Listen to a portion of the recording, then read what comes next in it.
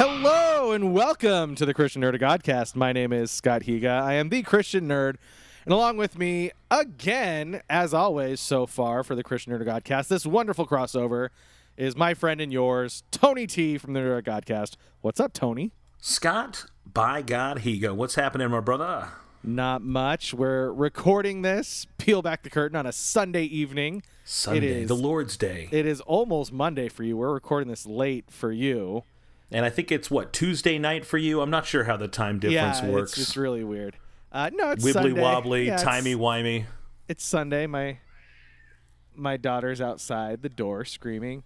The faint Claire, wails of screeching toddlers in the distance. Clara, do you want to come in? Clara, do you want to come inside? No, she doesn't want to. No. I don't know what she Not wants since to do. the She's last crying. time I preached in youth group have I felt as ignored as you just were. Yeah. She's like, no, just kidding. So I would have her on here, but she's angry about something. We had bath time earlier, and then I told her bath time was over, and she just started flinging water and throwing toys at me. So Daddy, no. 2 years old. I guess it's what they say is true about those terrible twos. It's when they turn on you. Do you even remember that time with Christian, or was it just so long ago that's just been washed away in teenage years? It was. It's weird to think he was 2 years old in 2004. Think about the world we lived in 2004. I mean, high-speed internet was still a novelty in 2004. I think I didn't even have Wi-Fi in my house. Yeah, no. I think we just gotten high-speed internet. Crazy. And it wasn't even good high-speed internet. It was George DSL. W. Bush was still the president for the first time in 2004. Oh my gosh, he was. Yeah. Nutty times, man. So we only had we were only on Spider-Man 2, I think, in 2004. in 2004, the most part of 2004, I was 22. I think. I'm really bad at math.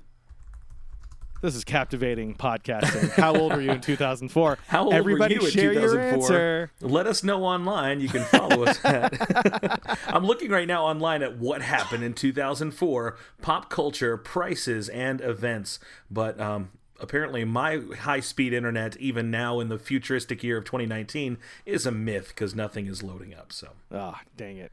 yeah. No, we'd gotten through all the Lord of the Rings movies. That was 2003. Yeah, and worth it. We played Lord of the Rings Trivial Pursuit last night. We kind of had a little. My wife and I had some, just us time. So we played the DVD copy of Lord of the Rings Trivia, Wow. and it was so amazing. And she's really good at Lord of the Rings Trivia, like really, really good. So you lost. I did. To It was wife. close. How It was close, embarrassing. but I did. Well, no, That's that not makes really me showing proud. headship in your household, Tony. Letting your wife beat you. You know, she won. It really came down to the last question, and she admittedly won by guessing. So you're a Lord of the Rings guy, right? Yeah. You're a fan. Okay, I'll ask you the question and see if you know the answer. I 'Cause if probably don't, She guessed but let's and got try. it right. Okay, Aragorn. His mother was buried where? The final resting place of Mama Aragorn. Rivendell? It was Rivendell. Are you just guessing? Well, I kind of was, but it was either the North with the Dunedain, or it was Gondor, or it was Rivendell. But I think I remember something about Aragorn growing up with the elves. Yeah. That was it. So, and that's the long and short of it. She won on that question. I would have probably gotten it wrong. And you but, ceded your birthright as a man, much like Esau ceded his birthright. I did, but I didn't even get a cup of goat stew out of it. Come on. Give me that red. I love that. I was listening to the Bible. I've been trying to listen to the chronological Bible this year, and so I was listening to that, and it's just so great. It's like, just give me that red stew. I'm like, all right. And then even crazier, Genesis is nuts, man. When Rachel and Leah are fighting over who gets to bang it out with Abraham or Jacob that night. Yeah. And Rachel's like, give me some of those mandrakes. And Leah's like, let me sleep with Jacob. She's like, all right. And then he walks in, and Leah comes up to him. He's like, hey, you're with me tonight. I sold you for some mandrakes. And Jacob's just like, all right, whatever. Okay, whatevs. Yeah, man, they were these crazy days. It was like the 70s in Did Genesis. anyone say yes more quickly than when Sarah told Abraham that he should Take my sleep with Hagar? handmaiden. Yes, Yes, okay. ma'am. Okay, if you insist, honey. Well, okay. And that worked out just fine. No drama there at Yeah, all. not centuries, millennia-long drama, which we are still experiencing today. Yes, indeed. How was your week, Tony? Not too bad. I think it was kind of the first full week back after all the holidays, which seemed like forever ago now. So crazy busy. We've got a couple big events. I'm going to be out of the country in about 2 weeks. So right now I'm trying to lay all the tracks so Where that are you during going? that week, I'm not at liberty to say. It's secret. I'm going on a cruise. Oh, Yeah, we're taking our youth leader team for a retreat, and we're going to the on Bahamas. a cruise? What? Yeah, isn't that cool? Shut your mouth! I want to come be one of your youth leaders. Indeed, that's what happens when you have a 20-plus year veteran youth pastor. We splurge a little bit. We have a good time. Most of my leaders have been with me for like 10 years, and they're a great team. So last year we went on a trip to the beach, and then we said, let's just do something amazing like we've never done before. And we started kicking around the ideas and thinking, that's not possible, is it? Is it? And we just decided to make it happen. So we're all going to the Bahamas. Oh my gosh, Yeah, man, we're taking a cruise. that is spectacular. Yeah, man, it's going to be a good time. Like, did they have to pay? Yeah, they had to pay. But Oh, okay. I worked it out where we got a really like a frighteningly good deal for them. So they're paying next to nothing for a really nice cruise. Wow. Yep. So we're gonna have to record early if we're gonna do another one of these in 2 weeks. Yeah, we're trying to figure out now our recording schedules. Yeah, so we that's don't also get things twisted captivating up. podcasting. Let's figure out our recording schedule. So while okay, people so listen January in. the 21st, the 22nd. What day is the 13th, the 14th? Carry the 3. Yeah. When do you Sorry. leave on your cruise? I can't tell you that. That's privileged information. Really? Yeah, man. Because if people will find out, they'll come and they'll egg my house or something. Oh, I wouldn't do that. Yeah, you would. If I lived down the street, I would. But If you do come to my house, I'll go ahead and leave those Reese's trees outside for you, so you you're can gonna pick send them to up. me? Because they were too expensive to send to you. does your wife get to go? Yeah, she'll be going. Man, dang, that's sweet. Yeah, it's pretty cool. Yeah, we have several married couples on our team, so they get to have a nice getaway. So we got, I think, 3 married couples besides my wife and I, and then a couple of the leaders, Stephen and Neff, will be rooming up on the boat, and Not shocking. Lise, Marie, and Jackie will be rooming up on the boat. Are you gonna so it'll be Are you nice. gonna record an episode of your podcast on the boat? You know, they had suggested that we did that, but I don't know if it seems a little like, hey, let's just go and have fun. Not that the podcast isn't fun, but Well, the recording's fun. It's the editing that I find sucks. well, maybe maybe we'll work something out. We'll do a little special Bahamian Can I ask how episode, long little Caribbean. the cruise is? Yeah, we're 4 days. 4 full Oh, days. that's right, because you're just over there, so it's not that far. I mean, Yeah, it's no, like we're- it's like we're a Mexico 40 minutes. cruise for us. Yeah, it's 40 we're 40 minutes from the port, so we'll have somebody drop us off and scoot on out. Man, that is amazing. Yeah, we're going to have a good time. That's great, man. Now, we've got a lot of people that listen to our show. We kind of threw something out there a while back about doing a Nerd of Godcast cruise, and I didn't know if people would take it seriously. And then I started thinking about like Christians that have different senses of boundaries and mores, and I'm like, oh, I don't know if we want to take a cruise. And then you got half of the group over there, and they're going to be at the bar, or going to be in the casino, and I don't know. Let's maybe opening up a can of worms. So this will be our cheap substitution for that. I'm just thinking about how that would have gone. That would have been Yeah, great. I know. I felt him. All the West Coast Christians over here with Scott. Woo! It's the rest of us. We're going to be over here smuggling Deuteronomy into the Atlantis praying resort. for We're gonna- us. That's right. We're smuggling Bibles to all of the hair wrappers and steel drum players. Nice. Well, that'll be Yeah. awesome. I'm very we'll have a good excited and envious of you. Well, please don't envy me. It's just me being the best I can be, I guess. Well, that's pretty good. Taking your team Thanks. on a cruise. I took my team to the mountains like twice. That's cool. We don't have mountains here, so we're excited about that too. That's true. They all blew away in the hurricanes. They did. And our mountains always just get burnt every 5 years, so that's great too. We have a space mountain. Does that count? We have a space mountain, and we have a Matterhorn, unlike you. We don't have a Matterhorn. You win. I'm glad you're going to go on a cruise. My week was fine. I preached. That was kind of the Yeah. most exciting thing. So I did something last Sunday. I was sitting in my office trying to figure out what I want to do with my sermon, and you know this. I'm trying to like, what's a hook? What's something that'll speak to a gamut of people? And so I thought, because I was talking about how do we find the deeper life, and a lot of times we just sort of feel like we're stuck in a rut and we don't really get anywhere. And I thought, Right. holy crap, I should preach on a treadmill. Preach on as in On preach a about treadmill. a treadmill? No, I will preach. I will be walking on a treadmill, preaching Wow. from a treadmill. So I called my sister on the way home from church on Sunday. I was like, hey, can I borrow your treadmill? She's like, yeah, it's heavy, but you can borrow it. I'm like, sweet. So Is it heavy or is it like Gerber sign baby care center heavy? she made it sound like it was much heavier than it was. I mean, it took two of us to get into a truck and move it. It wasn't that bad at all. And so I had to say it. So I wrote my whole sermon. I ran it by our preaching team on Monday. I said, this is my plan. I wrote my whole sermon with the idea that I'd be on a treadmill the whole time. And I gave it this weekend. And I freaking gave an entire sermon while walking on a treadmill. Okay. So this is where you and I have to split company in this, because that's something I couldn't do. As a larger fellow, I don't think I would be through my opening text before it was just like Yeah. Okay, I don't even like to walk up and down the steps of our platform for emphasis while I'm preaching. I'll get back up there. I'll be like, let's just have a moment of silence. Let's just reflect on the goodness of the Lord. But on a treadmill, man, I salute you. So it was, I don't know. Like, I think it was a Holy Spirit thing, because I was actually I was just sitting in my office reading a book on Sunday morning, and then the idea hit my brain like a lightning bolt. But okay, I'll do this. And so it was an effective visual.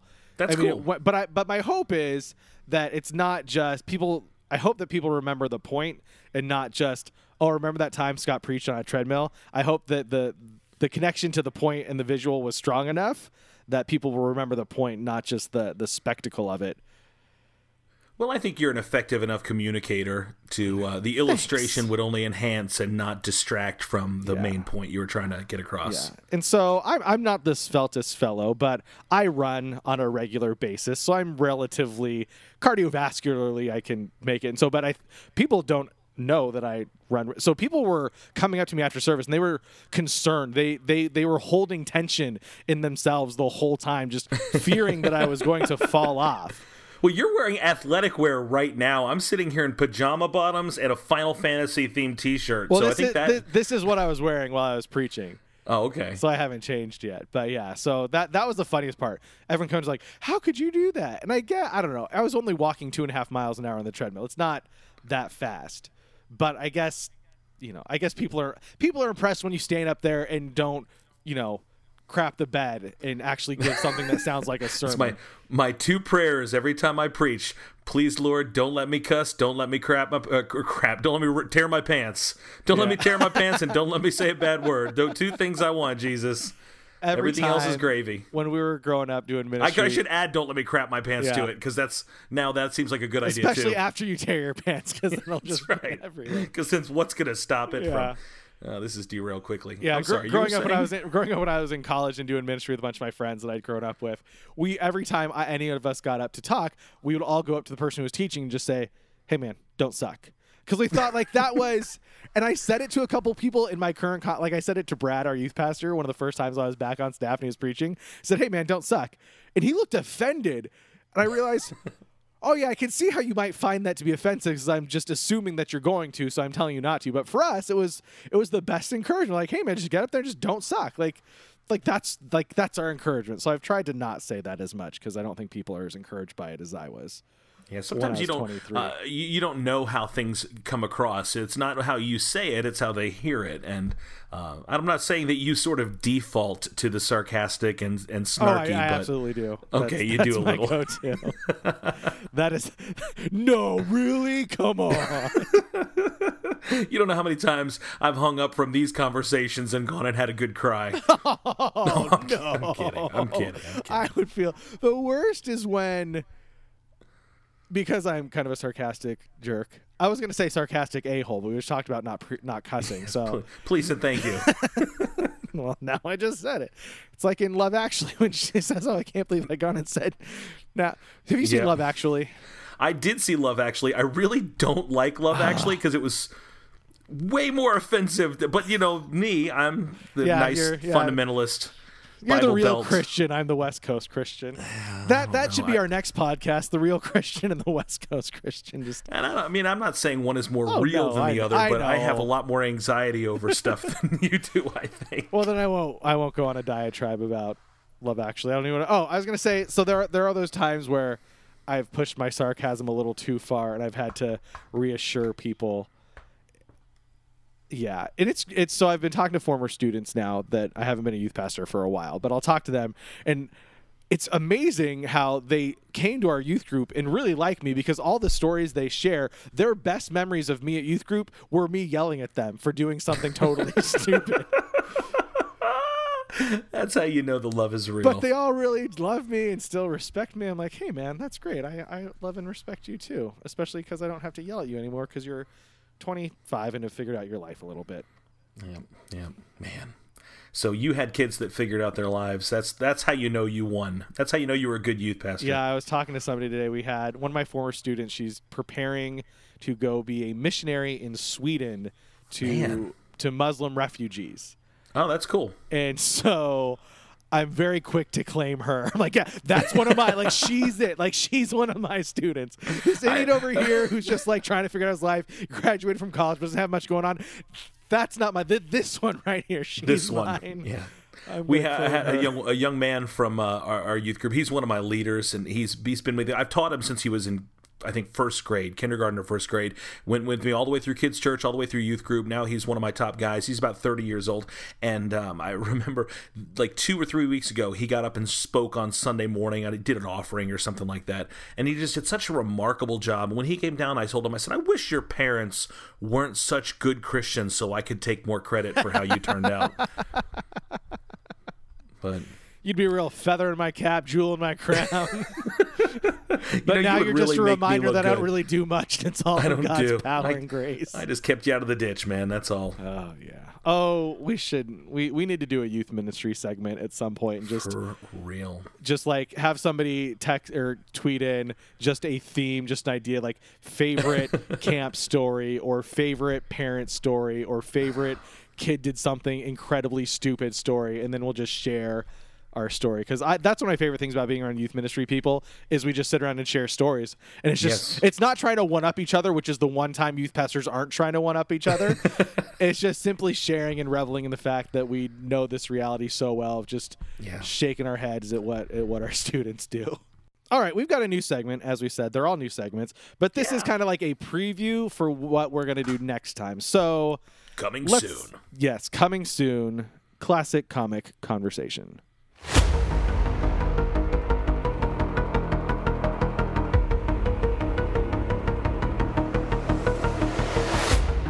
Classic comic conversation.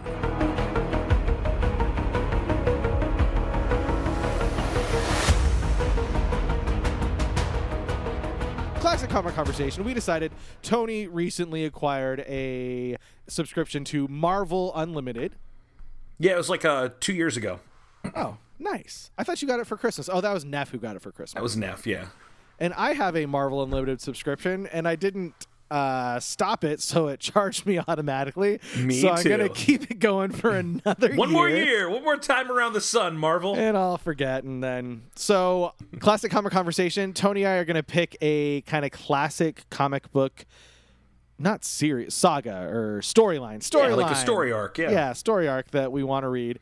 And we were getting set for this, and I simply Googled top comic book storylines, and number 1 was Watchmen, which I don't want to read, and it's not in Marvel Unlimited. And number 2... Have you read Watchmen at all? No, I haven't. Yeah. People are probably going to think that's a shame for me to say, but But number 2 was the Dark Phoenix saga. And yeah. So over the next 2 weeks, Tony and I will be reading Uncanny X-Men number 129 through Uncanny X-Men number 137. So we will read those comics, and then we'll come back and we will discuss it.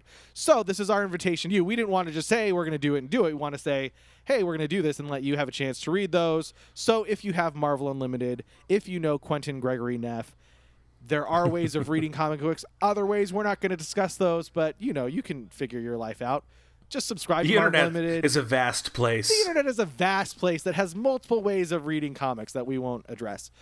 But if you want to join in that conversation, that'll be next time. We will be looking at the Dark Phoenix Saga, Uncanny X-Men number 129 through 137. I'm really excited about that. It's going to be cool. I am. It'll be cool to read something that I know. I've never actually sat down and read the issue, so it'll be pretty cool. And then if you have maybe people have suggestions for us on like some of their favorite story arcs, preferably Marvel, since that's what we have access to. Yeah. But I know that somebody, I told someone that we were thinking about doing this, and they started spouting out different suggestions and ideas, like the Infinity Gauntlet or cruelly the Clone Saga. But there's a lot of great. What's that? With Spider-Man, it's the thing that killed Marvel. That was basically what put Marvel into bankruptcy. Oh, I think. yeah, like One Day More and all that. Well, no, it was way before that. That's right. That was like back in the 80s. Yeah, it was. I think it was late 90s. It was Ben Reilly. It turned out that there was a clone of Spider-Man from the 70s when he was fighting the Jackal, and he got cloned. And it turns out that Spider-Man was actually the clone all those years, and that the real Spider-Man had been living under the name Ben Reilly. And Ben Reilly came back as the new Spider-Man, while Peter Parker and Mary Jane went off to live a quiet, non-arachnid-based life. But people hated that and they rejected it, and Peter Parker came back. Ben Reilly became the Scarlet Spider. It was a whole big mess. Yeah, I have no idea about that. What a tangled web we weave. Pun intended. Radioactive tangled web. Yeah. So yeah, let us know what you want us to read. Now another new segment, because that was supposed to be a short segment in which we just told people to read these comic books, but that's okay. We've got nothing but time. New segment called Nerd Shouting.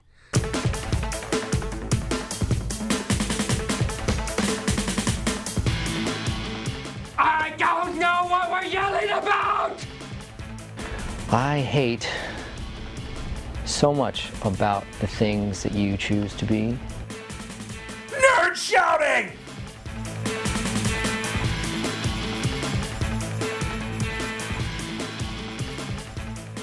All right, Nerd Shouting. Tony, are you a nerd? Occasionally. I'm a nerd. We both host nerdy podcasts, so I think our credentials are pretty solid. But one of my least favorite parts about nerddom is that we have to get in all these arguments and fights over stuff. That we can't just have our opinions. I can't just like one thing. You just can't like another. My ability to like something is only shown by my ability to hate what you like. Okay, are you an Xbox or a PlayStation guy? I'm an Xbox guy. You're wrong, sir! Exactly. See, we just do that. I mean, I can't just let Tony play his PlayStation 4. He can't just let me, not that I play my Xbox, I have a toddler. He can't just let me have an Xbox sitting on my... You have a toddler? Come on! What's wrong with you? Tell her to grow up. Have a teenager like the rest of us cool nerds. So we get in all these arguments about nerd stuff. And so I thought it would be fun, in order to basically mock that false dichotomy we put up in our nerddom, that a great example, Neff loved Aquaman, and Neff loves DC Comics. And I'm happy for Neff to love DC and love Aquaman. That doesn't affect me at all. His ability to love something doesn't take away from my ability to love Marvel and the MCU and to have thought Aquaman was okay.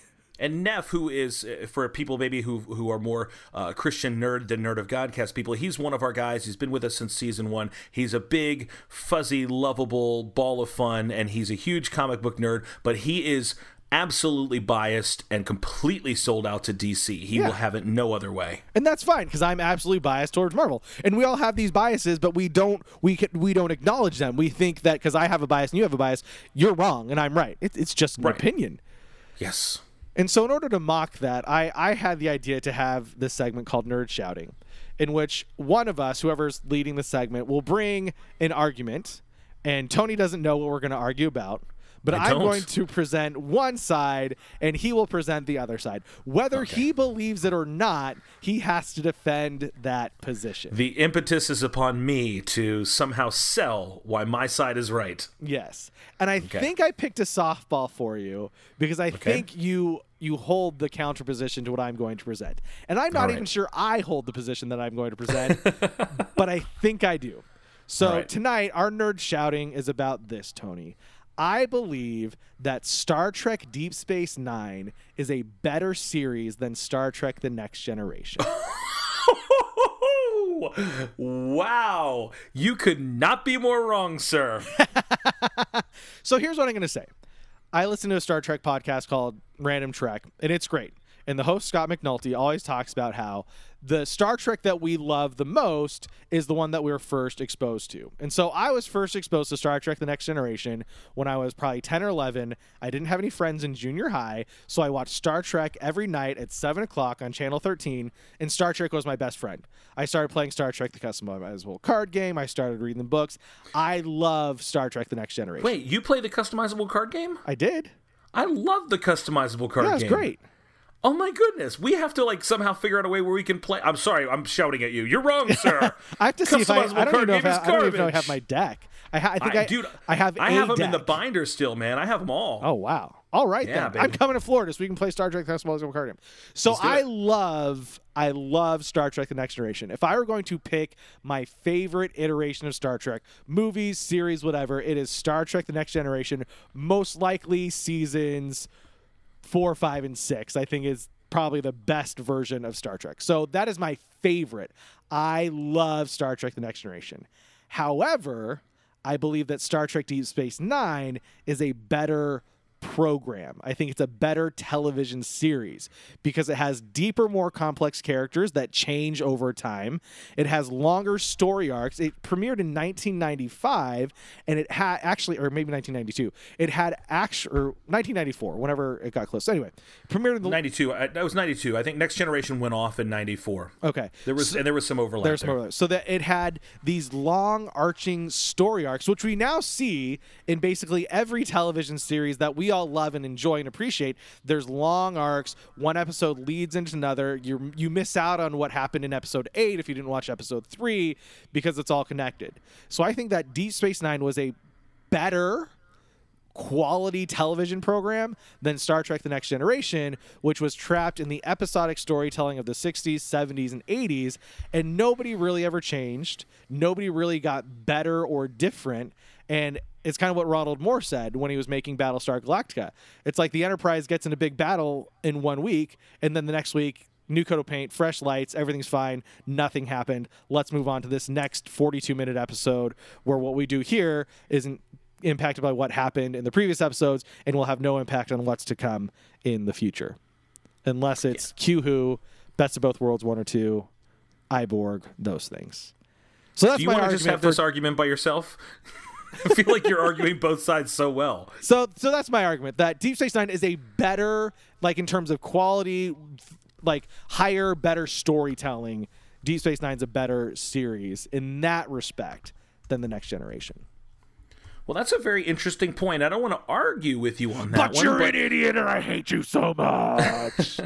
We should cut these the wrestling dictionary promos. defines the word trek as a long, arduous journey, which I don't think is indicative of Deep Space Nine, which I think should be called Star, Sit, and Wait. Because until they built the Defiant, it was more like intergalactic shopping mall. Just wait for someone to come to you. It was like the Love Boat of Trek universe. And that doesn't take anything away from some Quark phenomenal... was, I was going to say Quark was the plane boss, but that's Fantasy Island.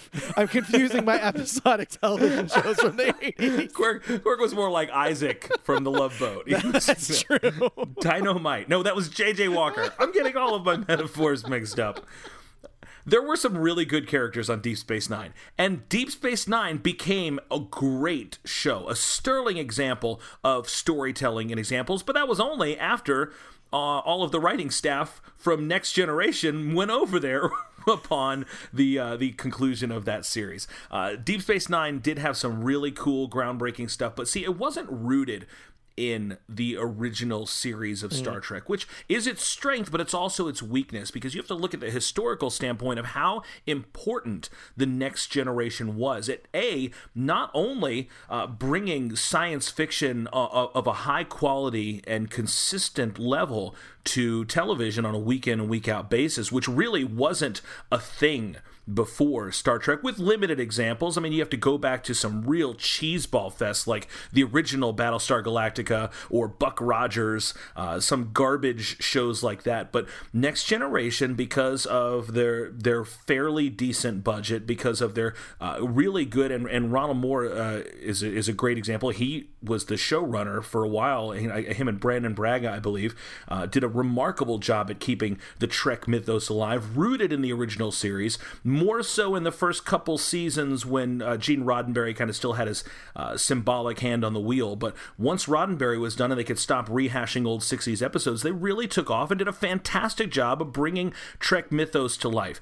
I don't even think we probably would have seen the last of the Star Trek motion pictures, the feature films, which was the Undiscovered Country, if Next Generation hadn't sort of reinvigorated the franchise. I think Shatner pretty much killed it with the Final Frontier, and they were ready to put that thing in the mothballs. But the Star Trek... Surprisingly enough, the mothballs that were holding his hairpiece. I mean, they were going to get 2 uses out of those. Listen, not everyone has a fabulous coif like you, sir, all right? Some of us shine up top, but Mr. Shatner's hairdo notwithstanding. And we have seen, thanks to great shows like Star Trek The Next Generation, that bald can be beautiful in the sexiest man on television, Patrick Stewart. So I think that Star Trek The Next Generation kept the Star Trek franchise alive. You have to understand its historical significance as bringing back something that was really, it was dead and gone from the 60s. It lived on in reruns, but they had really milked the franchise dry with with a bad feature film in the Final Frontier. So Trek Next Generation brought it back, kept it alive, giving a platform for shows like Deep Space Nine to do well, for Voyager to do okay. But as a television show, I think it's higher quality. As a television show, I think it has more significance to the medium, to the franchise, and to not only the Trek shows that came after it, but also all other science fiction shows that came after it. Shows like Babylon 5 or Farpoint or even Firefly, things like that. So Next Generation, a far more important an impactful show. If you hadn't seen Next Generation, you're truly missing out on Star Trek mythos. If you haven't seen Deep Space Nine, yeah. Well, I'll agree that Star Trek The Next Generation is more important, but I still think that, well, I love The Next Generation. I love the characters. I think looking at something like Deep Space Nine with the Dominion War, the stuff they do with religion, with the prophets, and then just... There's no character, other than probably Data and maybe Picard, there's no character on Next Generation that's as interesting as Garak. And Garak was a supporting character on Deep Space Nine. He is so interesting and so intriguing. He changes so much over the course of the series. And then Gul Dukat. That's the one thing. Next Generation didn't really have a villain. It had the Borg, and they popped up a little bit. But Gul Dukat, through the final seasons of Deep Space Nine, is mean and evil, and you hate him, but you love him because he's so good at being a villain. Next Generation missed out on that. Again, because their episodic nature, they had a villain for one episode, then they left and moved on, whereas Deep Space Nine, because they had their arcs, were able to build these characters and let us invest more in them, especially in the side characters. And Next Generation kind of got that towards the end of its run, and that may have been a culture shift across their entire writer's room, was to bring in some of the conspiracy thing of some, things are amiss in Starfleet, and then the whole deal with the Maquis and the Cardassians and all that stuff. So yeah, I think you're seeing from the same wellspring some of that. But I do concur with you that Deep Space Nine did have more of, but they had to, because they didn't have new planets to visit and new things to do every week. They didn't have holodeck episodes. It was way better when they got the Defiant and could leave the station. And Worf too. Worf was just. I think it created an interesting and familiar dynamic on the show. I'm not, and that doesn't take anything away. I thought, Odo was a really great character, and I like all of the characters on Deep Space Nine, most of them fairly well. It was always a little rough though, in like First Contact and Insurrection and Nemesis, when they had to sort of shoehorn Worf in back on, like, what's Worf doing hanging out with the Next Generation crew? Why isn't he on Deep Space Nine? Well, I loved it in First Contact when he comes in and he's that was good. In the Defiant. And they're like, we salvaged your ship. That's a tough little ship you got there. Little. Yeah. I love that. Now I want to go watch First Contact because it's great. Such a great movie. Okay, Tony, What do you actually think? Do you think Next Generation is better? A better, more higher quality television show? I think that Deep Space Nine was a really good evolution of what that kind of show could be. And where Star Trek, maybe the Next Generation maybe set the stage for shows to come, like I'll say Firefly, for example. I think that DS9 really set the stage for Battlestar Galactica and those sort of ongoing things. So they both kind of grew into their own things, maybe perhaps the Isaac and Ishmael of science fiction. But I think it's interesting to see there's no, like, that Deep Space Nine in the mid-90s was doing stuff that now basically every prestige television series does, with the longer arcs and the deeper storytelling, and how there's not really anything left that's episodic in that nature, other than the British Baking Show, but that even goes on one of the next. Well, either way, right or wrong, I think we can all agree that what was started there lives on today in the Orville. I watched a couple episodes. It wasn't that bad. But Discovery comes back this Thursday, and I'm very excited for that. Yeah. I still don't know that I agree with you. That is about what universe that exists in. It's the prime timeline. It just is. Yeah, we'll see. I don't think it is. I think you're wrong. We'll argue about that next time. All right. If there's anything that you want us to argue about, send it to either Tony or me. Don't send it to both of us, because then we'll pick up and figure out what's going on. So if there's something you want us to argue about, because there's no need to argue about it, we just like what we like, that's fine. Yeah. Email me at nerdofgodcast@gmail.com, or you can email Scott at scott@thechristiannerd.com, and we will add those to the queue. You're fancier than I am, because you have a thechristiannerd.com. I've just got a Gmail. Yeah, I'm fancy. Like the rest of the plebeians. Yeah, I'm fancy. I pay for it. It's great. It's really exciting. Love it. All right. Now, since this is a Christian podcast, we better get to the Christian portion of our show. Hallelujah. Let's have a little Bible study.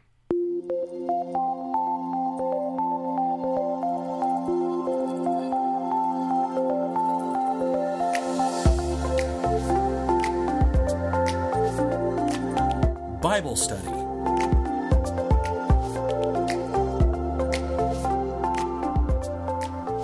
All right, in Bible study, it is what it says. We pick a passage, we share it, we answer 3 questions: what excites us, what convicts us, and what could encourage others. And so that's what we do. So today we are looking at Psalm 36, verses 5 through 10. And this is what it says. Your love, Lord, reaches to the heavens, your faithfulness to the skies. Your righteousness is like the highest mountains, your justice like the great deep. You, Lord, preserve both people and animals. How priceless is your unfailing love, O God. People take refuge in the shadow of your wings. They feast on the abundance of your house. You give them drink from your river of delights. For with you is the fountain of life. In your light we see light. Continue to love those who know you. Your righteousness is the upright in heart. Your righteousness to the upright in heart. My bad, sorry. So great Psalm. Do you enjoy the Psalms, Tony? I love the Psalms. Especially love the Psalms that as soon as I start reading it, I start thinking of Third Day songs. Yeah, absolutely. Your love, oh Lord. I got a yarl like Mac Powell. Reaches to the heaven. That's the one, man. I know. All right, so of this passage, what excites you, Tony? There's so much about this. First off, just the surface level of it, just being excited about God and his love and the vast reach of his love. Like, here we are. When was this psalm written? I mean, we're talking 2,500 years ago. This is, even longer than that. And that it still reaches to us today, that it still impacts and affects us and applies to us today, just shows how great this is. Your love, Lord, reaches to the heavens, your faithfulness to the skies. From the time that the pen touches the scroll here till the time that someone's reading it on a laptop in 3,000 years. And if it's just as fresh now as it was then, that gets me excited. When I think about his love and his righteousness and his power, and that it still counts, that I still have access to it. It's not somehow ruined or archaic or out of style or out of power or out of fashion, out of effectiveness. That there's something to be excited about that. And when I read it and I hear about the fountain of life, a fountain is not stagnant. A fountain is flowing, and it's consistently fresh. And I love that God's word is just as fresh in the life of the psalmist here, and this is David, I believe, as it is to me today, as it is to you today, as it is to those who hear it today, and as it will be should the Lord tarry into the future. How often do you use the word tarry in any other setting other than only in the context of should the Lord tarry? Should my DoorDash tarry? Or if I'm talking about the mom from Mr. Mom. That's Terry Garr. It's a different. Oh, you should have said from Young Frankenstein, and I would have been on rolling board. In the hay, rolling in the hay. And there goes the spiritual content. Or the dinosaur from Pee-wee's Playhouse. I think that was Terry also. Really? All right. I like that the first, your love, Lord, reaches heaven. Just talking about how large God's love is, his faithfulness is skies, his righteousness is like the highest mountains, and then his justice is like the great deep. And just, I think we live in a fairly, there's broken parts of the world, and just recognizing that the psalmist, because we're like, yeah, God loves us, it's great, but also like God is so concerned with the well-being of his creation, like his justice is like the great deep. Like his justice is as deep as the fathoms of the ocean. So I love the invitation, I think, inherent in that. Like, how can we love like God does, with a love that reaches to the heavens? How can we stretch our faithfulness, that our faithfulness will reach the skies? How can our righteousness be as high as the mountains? And how can there be a depth to our justice that we want to see, things made right in this world? And that's something I would have, glossed over when I was young. It's like, yeah, God loves me. But just, the call that God that gives us to, care about those in need and care about the world and care about making broken things whole again. I'm excited by that God's love isn't just a love where it's like touchy-feely. It's a love that does stuff and makes a difference in the world. Yeah. It's not a Valentine's Day card love. It's a real love that'll impact us, and then can impact the world as we let it flow through us. So that's good. I enjoy that. What convicts you in this passage, Tony? I try to put myself in David's shoes as he's writing this, and it's really hard to read this without our bias of the world that we live in. And we see this is for us, and it's still true for us. But to David, when he says it reaches to the heaven, your faithfulness to the skies, we live in the world where we see planes flying overhead all the day. We've seen the rockets that fly into the universe, and they're landing on Mars. But in David's planes day, that are 5,000 feet up, like that's what been I'm saying.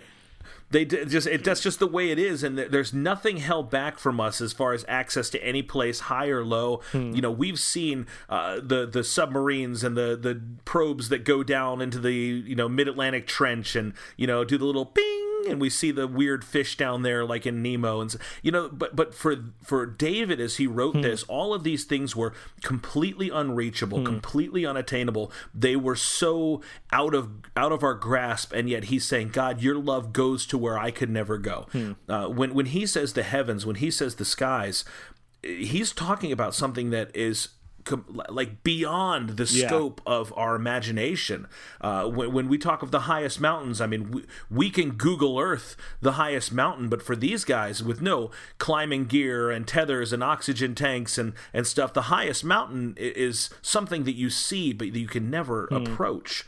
And I think about how much more vivid and powerful and impactful and grandiose the language that David's using is than what we can fully understand. I mean, I think that if we're applying this according to inflation, I mean, we don't even have words to describe how far above our understanding and our reach and grasp God's love and his righteousness and his justice can possibly be. And I get convicted because I don't want to just take these things at surface value. I really want to understand the richness of the currency of this language. A fountain of life, we can pull out a bottle of water, we can go to a water fountain, we have access to that. But in David's day, out in the middle of the desert, a fountain was a very valuable and precious and wonderful place. I mean, people would build cities around where the water came out. I mean, it was vital, and they didn't have that. They didn't take it for granted. You know, we don't see how important and how vastly rich the language that David is using is to describe God's love and his life and his light. You know, we have light. We turn our lights on at night. You know, in David's day, the sun goes down and it's dark now. Congratulations. That's all you got. You can't pull your cell phone out and turn a flashlight on. So when he talks about light, and when he talks about the water of life, and he talks about, you know, the skies and the depths, we have to really see that the way he would have seen that, as something just truly mythologically magnificent. I'm convicted to look at the Bible the way Tony does. Because I'm a failure now. That's what I feel like. Don't be. I try to, like, the words are so important. You know, God could have revealed himself to us in so many different ways, and he chose the word. He chose, you know, that he is the word of God in a manner of speaking. So I try to always go back and look at it. I try to look at the original Hebrew and see what those words unpacked really, really mean. And it's amazing to me, the richness of God's word. I'm convicted. Or in verse 8 where it says, they feast on the abundance of your house, you give them drink from your river of delights. And then verse 9, for you it is the fountain of life, in your light we see light. And how often have I gone to a different house looking for different abundance? How often have I tried to find delights in a different river that doesn't come from God? How often times have I gone to a different fountain to try something that I thought would give me life, and yet it always comes up short? And I know that. I know that because I've been going to church my whole life, and I'm a pastor. I mean, we know these things. We know that life is found in God. Life is found in Christ, that God gives us delights that we can't even imagine, and yet we still try to find. We say, like, but I think I can find something better, God. I can find something better in this temptation. I can find something better in this sin. I can find something better in numbing myself by just watching Netflix all the time. Like, I can find something better, God. I don't need to turn to you. And so I am constantly convicted by that of just, I mean, I love what it says that, you know, God gives them a drink from his river. Like, God has a river of delights. And how often do we view our relationship with God as not a delightful thing, but a burden? Something I have to do. Oh, I have to do my quiet time. Oh, I have to go to church. Oh, I have to serve in ministry. Oh, I can't do what I want to do. And it's like, it's delight. Like, there's delight in God. And it's just a matter of our perspective in seeing things correctly. And we both know what it's like to be in that mindset where we do see it as delight, where we're really just, we're purely just delighting in what it means to follow God and be in his presence. And there's nothing better than that. But then, you know, hopefully a week later, if not 5 minutes later, we're off trying to find delight in something else because we were completely satisfied. But with that, well, no, but what about this? Like, what about that over there? I think that could satisfy me. Yeah, we do settle for so much less than what we could. Yeah. So that always convicts me, but maybe I sometimes I think I have a bad relationship with sin, that I think about it too much. Why do you think that is? Well, I think a lot of times growing up, I feel that my life with God was just sin management, that following Jesus wasn't so much about cultivating a relationship, but just managing the sin in my life. And that if I sinned as little as possible, then that meant I had a thriving relationship with Jesus.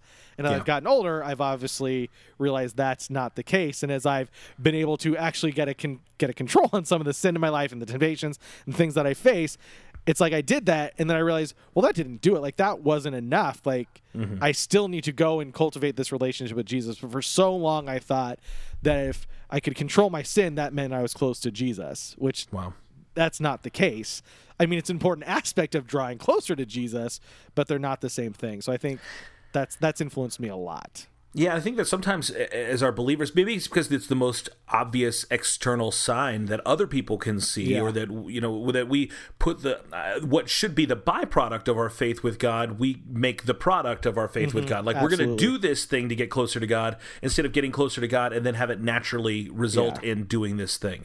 When we share testimonies, and we've done this even on my show, where I'll talk with some of my guys and they'll say, okay, you know, when was your testimony? When did you start to see the result of your relationship with God? And a lot of times, and this I've experienced this year after year with a bunch of different kids as they grow up, they'll say, oh, well, I realized I stopped cussing, or I stopped listening to bad music, or I stopped doing this and this. And it's like, yeah, but what did you start doing? Like, what was the result of it? Not what you didn't do. Yeah. What did you do? And because I think that you can discipline yourself, you can manage the not do with just hard work and focus and meditation. But what is God causing you to do? We're supposed to be light and life and instruments of His power in this world. Then it's not just about like, well, I don't smoke, I don't chew, and I don't go with girls that do. You know, you have to make it more than that. I don't do those things, but Alicia just dips all the time. It's disgusting. Oh, sorry, Alicia. Yeah, no. That's been an interesting part of my journey. Real quick, what is encouraging? What could be encouraging for others in this passage, Tony? That this isn't just a passive thing. That I think that when we think about these psalms, or we think about this expression of worship in our modern church context, we see words on a page, or we see words on a screen that we can read along with somebody else's declaration and kind of annex it or appropriate it to ourselves and say, oh, this is mine too. God, you're great. Your love is fantastic. Your justice is good. I agree with that. And we can slap a handwritten amen on these things. But I think that there's a cause and effect declaration that's happening here, that we shouldn't just be readers of this, we should actually be doers of this. And that's the revelation of God that David maybe didn't even have when he wrote this, is that what God is in this now through Christ, He is through us. Mm-hmm. And that we are to be these things. I think about, you know, John chapter 4 and John chapter 7, when Jesus says, look, if he reiterates this idea, for with you is the fountain of life in verse 9. And Jesus says, I am, you know, if you drink from this water, you'll never thirst again.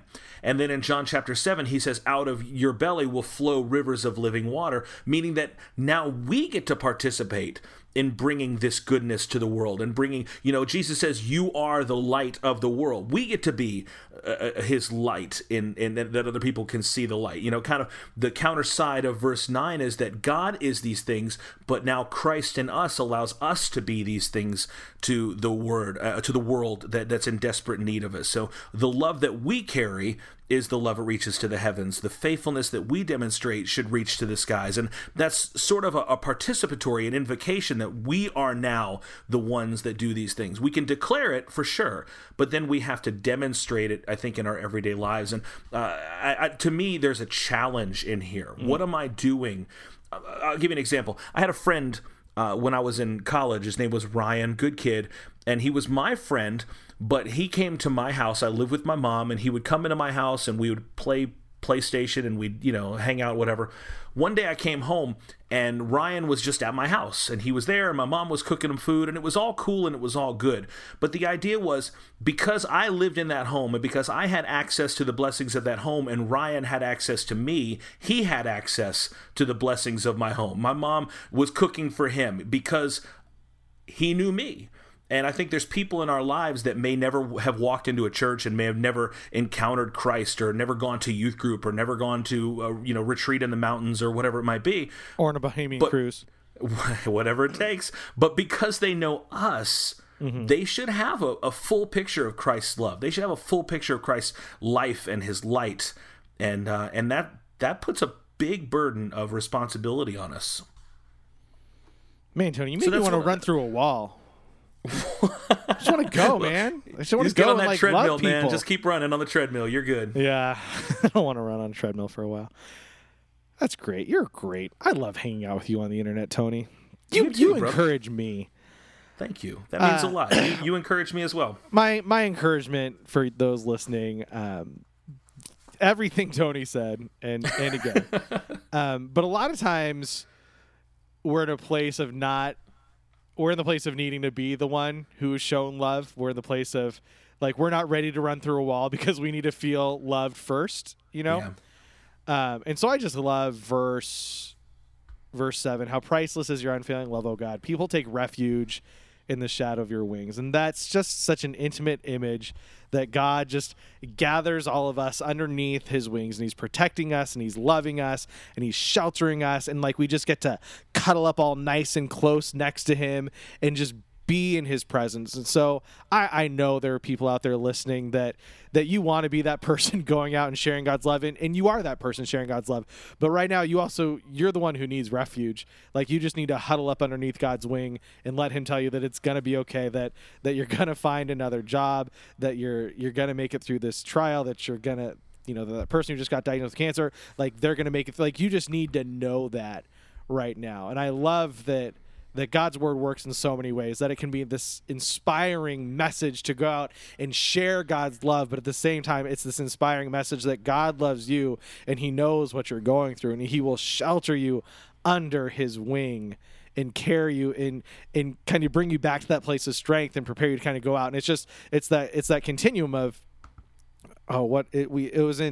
we had it in seminary. It's kind of like it's like the infinity symbol. It's kind of like the prepare and then the go. And it's just this constant back and forth of like, you know, like, yeah, we need to prepare ourselves to go out, and then we go out, and then so we go out and we pour ourselves out. It's like, all right, we got to come back, and we got to spend more time with God. Like, all right, let's go out. And it's just the constant back and forth. So I know there are people in that season who just need to know that God's love is priceless, and it won't fail you. And you can take shelter on the shadow of his wings because he loves you. And if I can jump in on that, and I think it's so wonderful and God's word is just, the word that comes to mind, it's just ridiculous. And I love that you're quoting verse 7 there, how priceless is your unfailing love, O God. People take refuge in the shadow of your wings. And again, making another correlation between this and the New Testament, the Hebrew word that's used there is kanaf. That's for wings. The word for wings is kanaf. And I may be mispronouncing that, but that's the Hebrew word, which means wings, which literally translates into the extremities, a skirt, or the corner of a garment. And I think about the woman with the issue of blood pressing through the crowd to touch literally Christ's wings, to touch the corner of his garment. It took everything she had to get where she was, and she sacrificed everything just to touch, just to reach out and just touch him, and she got everything that she needed from him. So wherever you are today, if you are struggling with sickness, if you are struggling with a need, if there is fear or anxiety or whatever your thing is, don't just look for refuge in the shadow of his wings. Just reach out and hold him. Just reach out and touch him, because he has power for you. He has a miracle for you. He has the answer for you, and it's right there for the asking. Amen. I feel like I got a little extra Pentecostal on that one. You did, and I'm okay with that. So last time after you said, I can't remember what you said. It's like, we're Pentecostals. We're just, waiting to slay somebody in the spirit. Like, whatever you said, my sister was listening. She texted me. It's like, is Tony really a Pentecostal? I'm like, oh, yeah, he's out there, speaking in tongues, banner dancing, all ribbon dancing up and down the aisles. He's all about it. We don't. I got more of a bounce than a dance, and no banners necessary. We don't handle snakes. We trust the word rightly divided, and we bless all churches that name the name of Jesus. If I don't speak in tongues, am I really a follower of Jesus, Tony? If I don't get baptized in water, am I going to make it to heaven, Scott?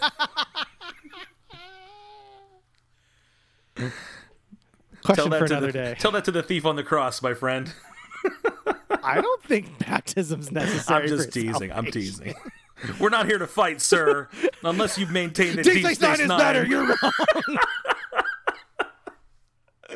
Oh, man. Can't we all just get along? We can. We get along, Tony, and that's great. Yeah, we do. Hey, that's it, because this has gone on long, but that's okay. Yeah. It's like an episode of the Nerd of Godcast. It's just gone on and on. Yeah, no, the only editing will be cut here, sounder here, keep going, because I'm not editing out. I want to hear people hear us talking about crapping our pants on stage. It's great. Yes, please. Thank you. All right. Hey, thank you so much for listening. You can check out thechristiannerd.com for all your Christian nerd needs, or nerdagodcast.com for my friend Tony and his show. Where can people follow you on Twitter, Tony? Well, you can find me at It's Me, Tony T on Twitter, or you can check out the Nerd of Godcast at Nerd of Godcast across all the social media platforms. We love to chat with you, connect with you, and exchange whimsical animated gifs with you. They will do that. And you can follow me on Twitter at Scott Higa. I won't exchange gifts with you because I like words and not words are moving good pictures. Too. Ours are just pretty and they move. They're so great. Hey, thanks for joining me, Tony. I appreciate it. Thank you for having me, been Scott. lots of fun. I appreciate it. Yeah. Yeah. All right. Well, goodbye, Tony. Well, goodbye, Scott. Goodbye, Internet.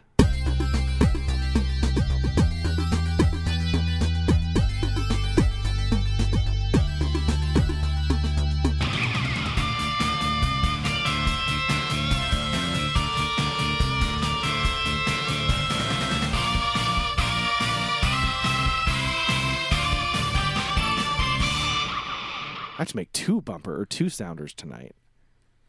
Really glad we started this early so we could actually get going at the actual time we said we'd be going.